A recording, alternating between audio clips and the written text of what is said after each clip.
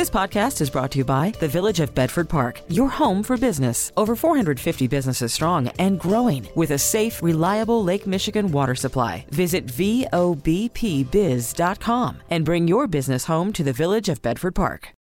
Call from mom. Answer it. Call silenced. Instacart knows nothing gets between you and the game. That's why they make ordering from your couch easy. Stock up today and get all your groceries for the week delivered in as fast as 30 minutes without missing a minute of the game. You have 47 new voicemails. Download the app to get free delivery on your first 3 orders while supplies last. Minimum $10 per order. Additional terms apply. Now, the WBBM Noon Business Hour. 12:03, October 26th, 2022. Good afternoon, and thanks for joining us for the Wednesday edition of the WBBM Noon Business Hour, presented by the Village of Bedford Park. I'm Rachel Pearson, filling in for Rob Hart. A list of the best and worst candy for Halloween is out, so we'll find out both the winners and losers in our next segment. But right now, rising mortgage rates are impacting the sales of new homes. We're now joined by Steve Kirch, real estate editor at Market Watch here in Chicago. And Steve, tell us a little bit about what we saw in September when it comes to new home sales. Right, Rachel, we've got more news of a cooling off in the housing market. New home sales down 11% from the previous month and now down about 17.5% year over year. That's just another indication. We've had existing home sales that have been falling off. All of this, of course, related to the quick rise in mortgage rates that we've seen this year. It's a bit of a double whammy when you tie in the higher mortgage rates and really the higher price of homes right now, too. So I'm curious to sort of pick your brain. What's it going to take to see a rush to buy back in the housing market? Well, that's both of those things are going to have to come down. I think home buyers, in order for them to be able to afford these houses, interest rates will either have to fall or housing prices are going to have to drop significantly. And at the moment, neither of those two things are going to be happening anytime in the near future. In fact, even though new home sales fell over the month, we saw prices continue to rise. New home sale prices were up 14%. That may be less gain than we've been seeing in the past, but prices overall are still rising for houses, even though more slowly. Is there a timeline for this to start to sort of cool down, for either, like you said, mortgage rates to come down, or for people to just start really reevaluating their listing price? I think most folks are waiting on the Fed. We're going to see shortly what their next rate hike is going to be. We're pretty certain it's either a half point or a 3/4 of a point. Going into 2023, that's going to be the question, right? Are they going to wait and see what the effect of all these hikes this year have been and maybe give us a little relief? So since so much of the housing market now is depending on mortgage rates and interest rates, I would say we're probably into next spring before all of this cooling off maybe takes effect on prices. Let's say you're a really, really motivated home buyer. Is this really the ideal market for them when there's less competition to make an offer on a house, assuming that you can handle the high rate or the high home price? Well, oddly enough, the inventory of homes for sale is still not all that large, and that's also putting upward pressure on home prices. Despite the fact that sales have declined, a lot fewer people are interested in putting their homes on the market for the very reason that they've probably got a low mortgage rate, and if they get in the market themselves by selling their own home, they're going to find themselves with a much bigger mortgage. So I think we're still seeing some constraint on the supply out there, and that's still making it tough on buyers. Thanks so much. Steve Kirch, real estate editor at Market Watch here in Chicago. Coming up, find out where your favorite candy ranks on the list of the best and worst Halloween candy. Halloween, now less than a week away. That makes it the perfect time to take a look at a ranking of the best and worst candies. We welcome Phil Lempert, founder of SupermarketGuru.com, based in LA. And Phil, oh, this is going to be good. We all know that there's great candy out there. That's not the conversation. I want to talk about the worst Halloween candy. I'm going to lay it out there right now. Hot take, good and plenty. There, I said it. I like Good and Plenty, Rachel. How can you say that? How can you say that? Oh, it's on the list. It has to be. This is a survey of over 30,000 customers, number one. So, we're not just talking about what you like, what I like as our favorite, but the number one worst is candy buttons. I haven't had those since I was probably like 5. Number 2 are Smarties. Number 3, Tootsie Rolls, and I totally disagree with that. I love Tootsie Rolls. Great Chicago company. Necco Wafers is number 4. Candy corn is number 5. So when we take a look at these surveys, what we have to understand leading up to Halloween is this is the most expensive Halloween candy season in history. The price of candy is up about 13% according to the Labor Department, and there's certain products like Starburst and Skittles that have gone up 35 and 42% since just last year. So, we've got to be shopping smarter for our candy and make sure that we choose the ones that really matter. Well, I guess that depends on your take on Halloween. See, I might want to be the house that gives out the bad candy just so I can have the good ones for myself, right? And here's the other thing. I'm going to disagree with a couple things. I know you like the Tootsie Rolls. I'm going to go out on a limb. I like candy corn. Oh. I do too. I like candy corn, and what we find is candy corn on most surveys always comes out as the worst Halloween candy ever. Ever? Ever. So you've got candy corn, and this comes from the Candy Store, their survey, which is different than the 30,000 person survey. Candy corn is the worst. Circus peanuts are number 2. Peanut Butter Kisses, number 3. The Wax Cola bottles, I didn't even know that they still sold those. Oh, yeah. Number 4. Gets stuck in your teeth. Wafers, number 5. And, your worst Good and Plenty is number 9 on their survey. Exactly. That's why I'm right, Phil. You're always right, Rachel.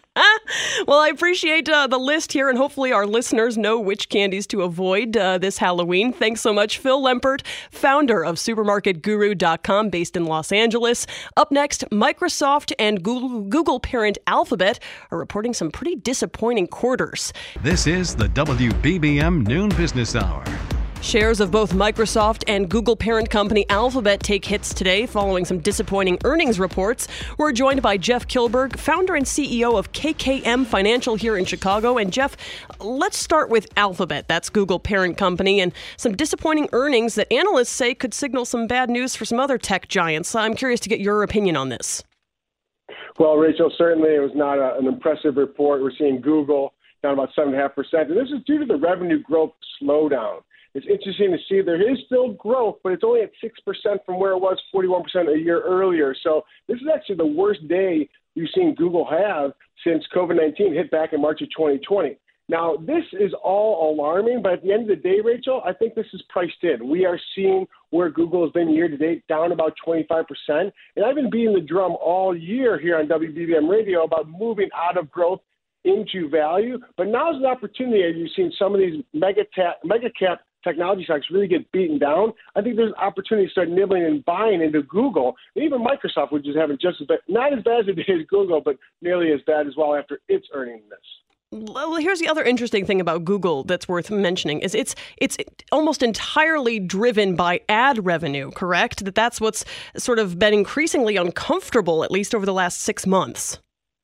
Yeah, that's right, but let's put it in context here, Rachel. The company reported overall advertising revenue of $55 billion. So, that's up slightly from the prior year, but it's analyst expectations. And we did see not as much money come in from the YouTube ad revenue, so that did disappoint. But I think bigger picture, this is a company that has made money for many, many years.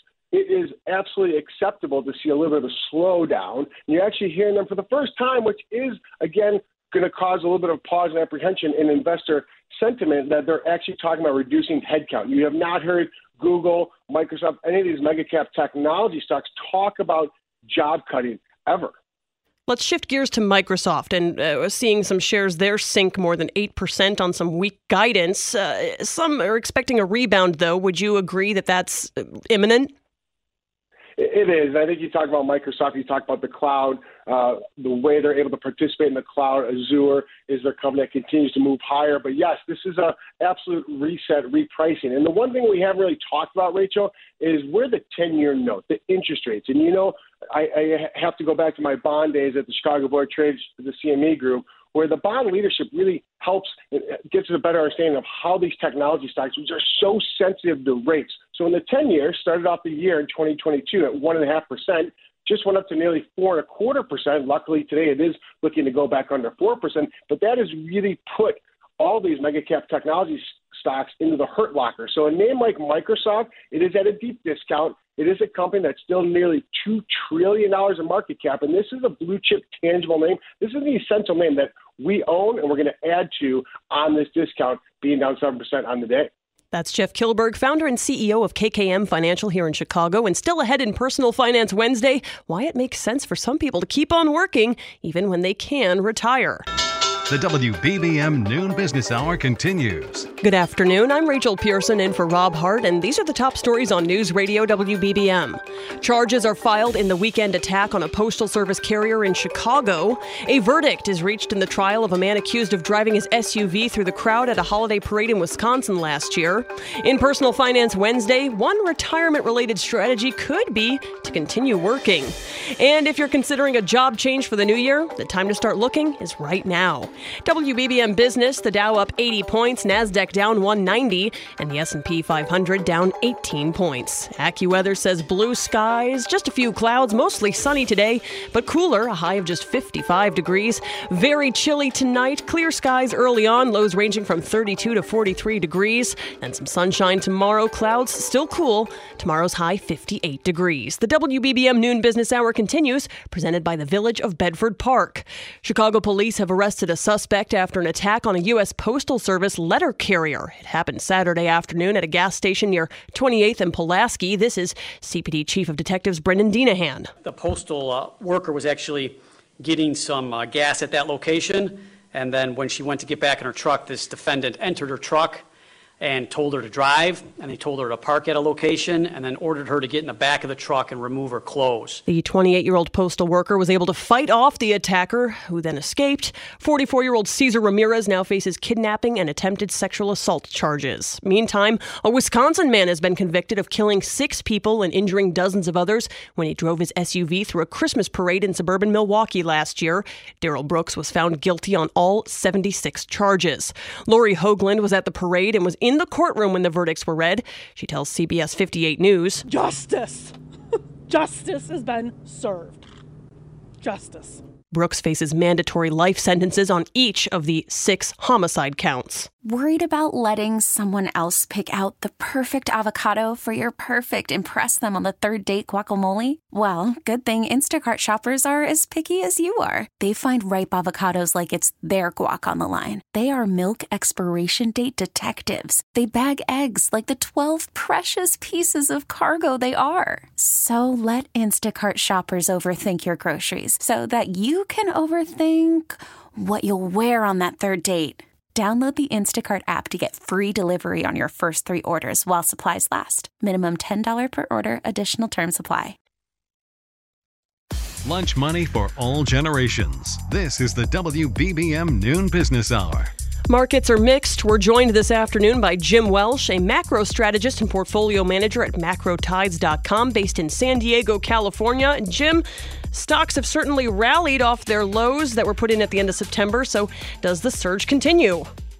Well, it depends on what time frame, Rachel, you want to talk about. I think what really ignited the market last Friday was the story in the Wall Street Journal that the Federal Reserve would consider doing something less than 75 basis point hike at their December meeting. The GDP report comes out tomorrow for the third quarter. I think it's going to definitely be positive. It might actually be above 2%, and that will raise some questions as to whether or not the Fed will have the flexibility to only go 50 basis points. So in the very, very short term, if that proves correct, we may see a pullback. But I do believe the market after that pullback is likely to move higher towards the 4,000 region as long as it holds above 3650. Are there certain sectors currently that people should be paying attention to or avoiding? Well, the thing I believe is that we're going to see the Fed downshift sooner or later.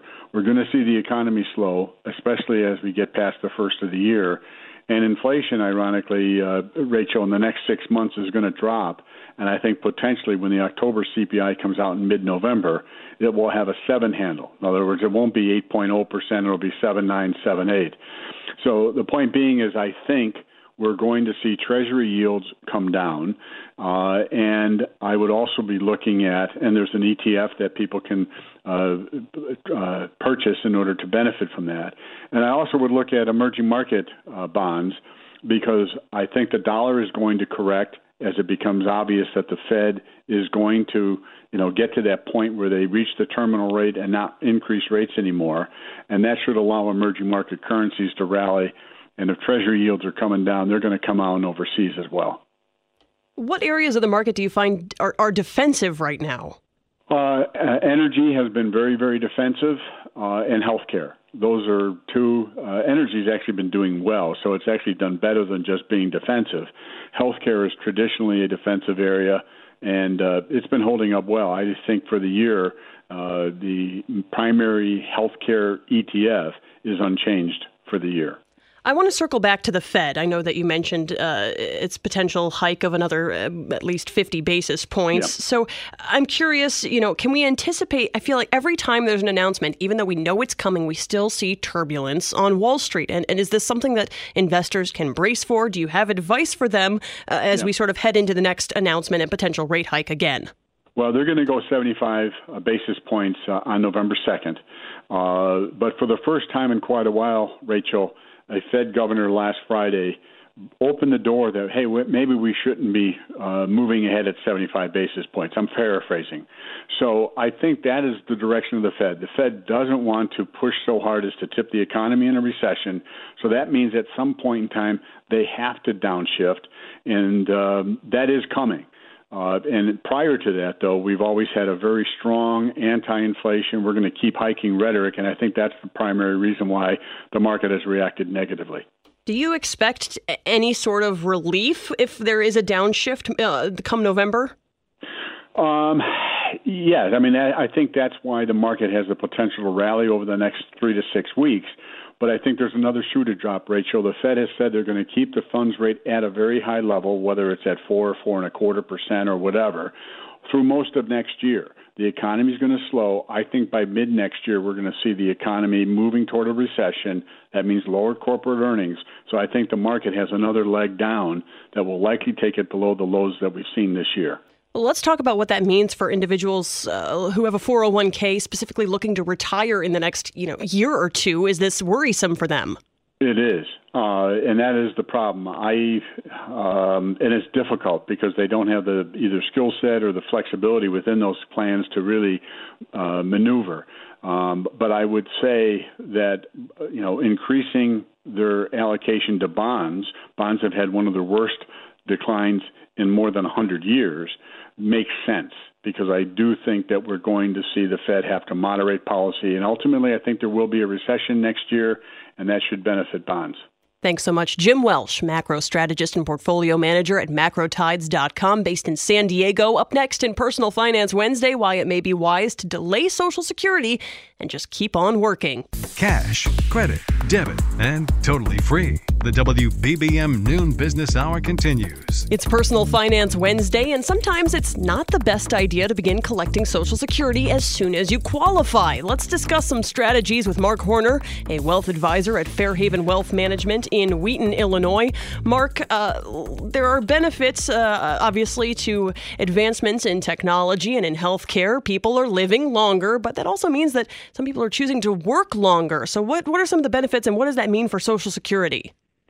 Yeah, so Social Security is one of the important decisions that we all need to make as we're approaching retirement. And yeah, it might make sense to defer taking Social Security and not taking advantage of Social Security as soon as you're eligible. There's some nice guaranteed growth rates to deferring Social Security, but the whole idea of continuing to work longer has got all sorts of benefits associated with that you might really want to spend some time thinking about beyond financial. So there's a range of academic studies that have talked about slowing cognitive decline as a result of work, and a benefit of continuing to work. Also, less physical ailments for people that continue to work, and maintaining that sense of community that we all get from the workplace during our working years. That if that just disappears entirely, that can be a real challenge for people to deal with in retirement. So yeah, lots of financial and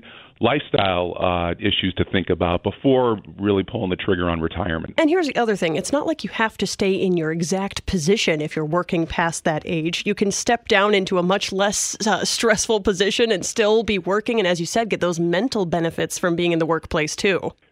So, amen. We have heard from countless clients that have stepped down from their conventional working careers that maybe had a wider range of responsibilities into jobs that they just show up, take care of their responsibilities, and they can walk out the door and not have to think about work at all.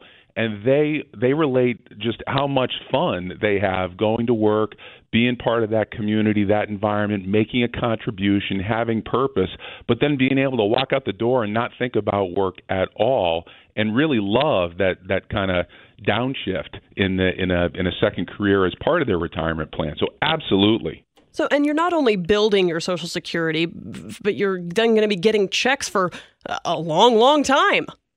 Yeah, so back to the financial elements of waiting. I mean, that gives you an opportunity to maybe build up a little bit more of a cash cushion in that checking savings account to get your financial plan in a better place to weather the market volatility that we're going through right now, and we will go through again in the future. So as far as the financial plan piece, being able to take a little bit of pressure off of your financial plan by drawing on it a little less, or maybe even not at all for a few more years, is going to add strength to just about anybody's financial plan.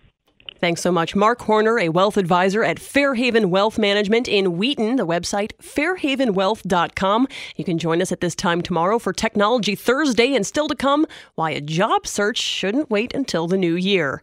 Cashing in with conversation. The WBBM Noon Business Hour continues. If you're considering a change of careers in the next 2 months, well, it may be a crucial time to start working towards success next year. Let's get some insight from Rick Cobb, founder of workplace consulting firm To Discern, based here in Chicago. And Rick, I know come January, February, that's really when companies have budgeted for those new positions, but we're saying now is the time to get a jump on that.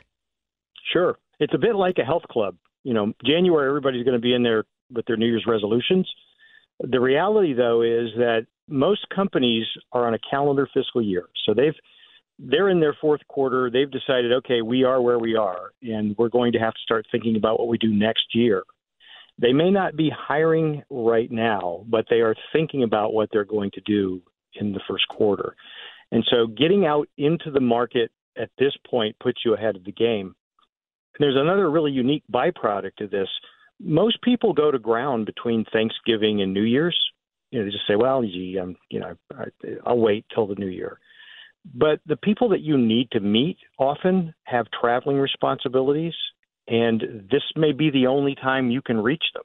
So from a competition perspective, fewer people competing with you, and from an opportunity perspective, and because you're going to be first in, this is a really good time to be in the market. You mentioned the holidays, too, and that's sort of a unique way to get your foot in the door. Even if it's, say, a seasonal or a semi-permanent position, that could be just what it takes then come the new year to be ready for a full-time opportunity. Sure. What we have to think about in terms of opportunities, work opportunities, certainly at the beginning of the year, you have seasonal hiring, but a lot of seasonal hiring turns into longer term, as you said.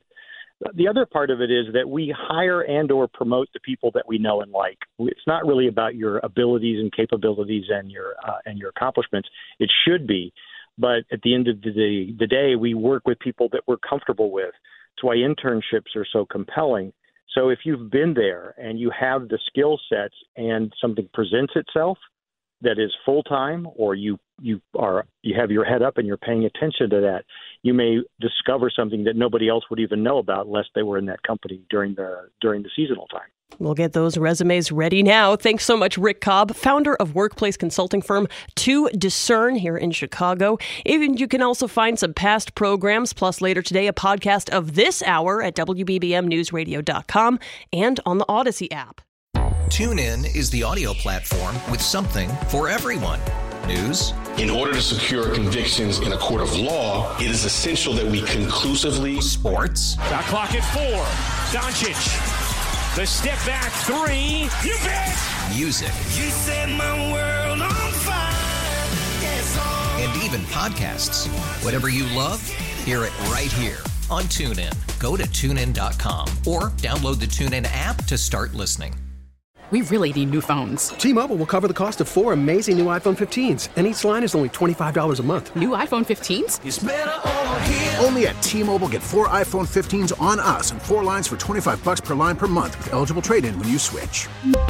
Minimum of 4 lines for $25 per line per month with autopay discount using debit or bank account. $5 more per line without autopay, plus taxes and fees. Phone fee at 24 monthly bill credits for well-qualified customers. Contact us before canceling account to continue bill credits or credit stop and balance on required finance agreement due. $35 per line connection charge applies. See T-Mobile.com.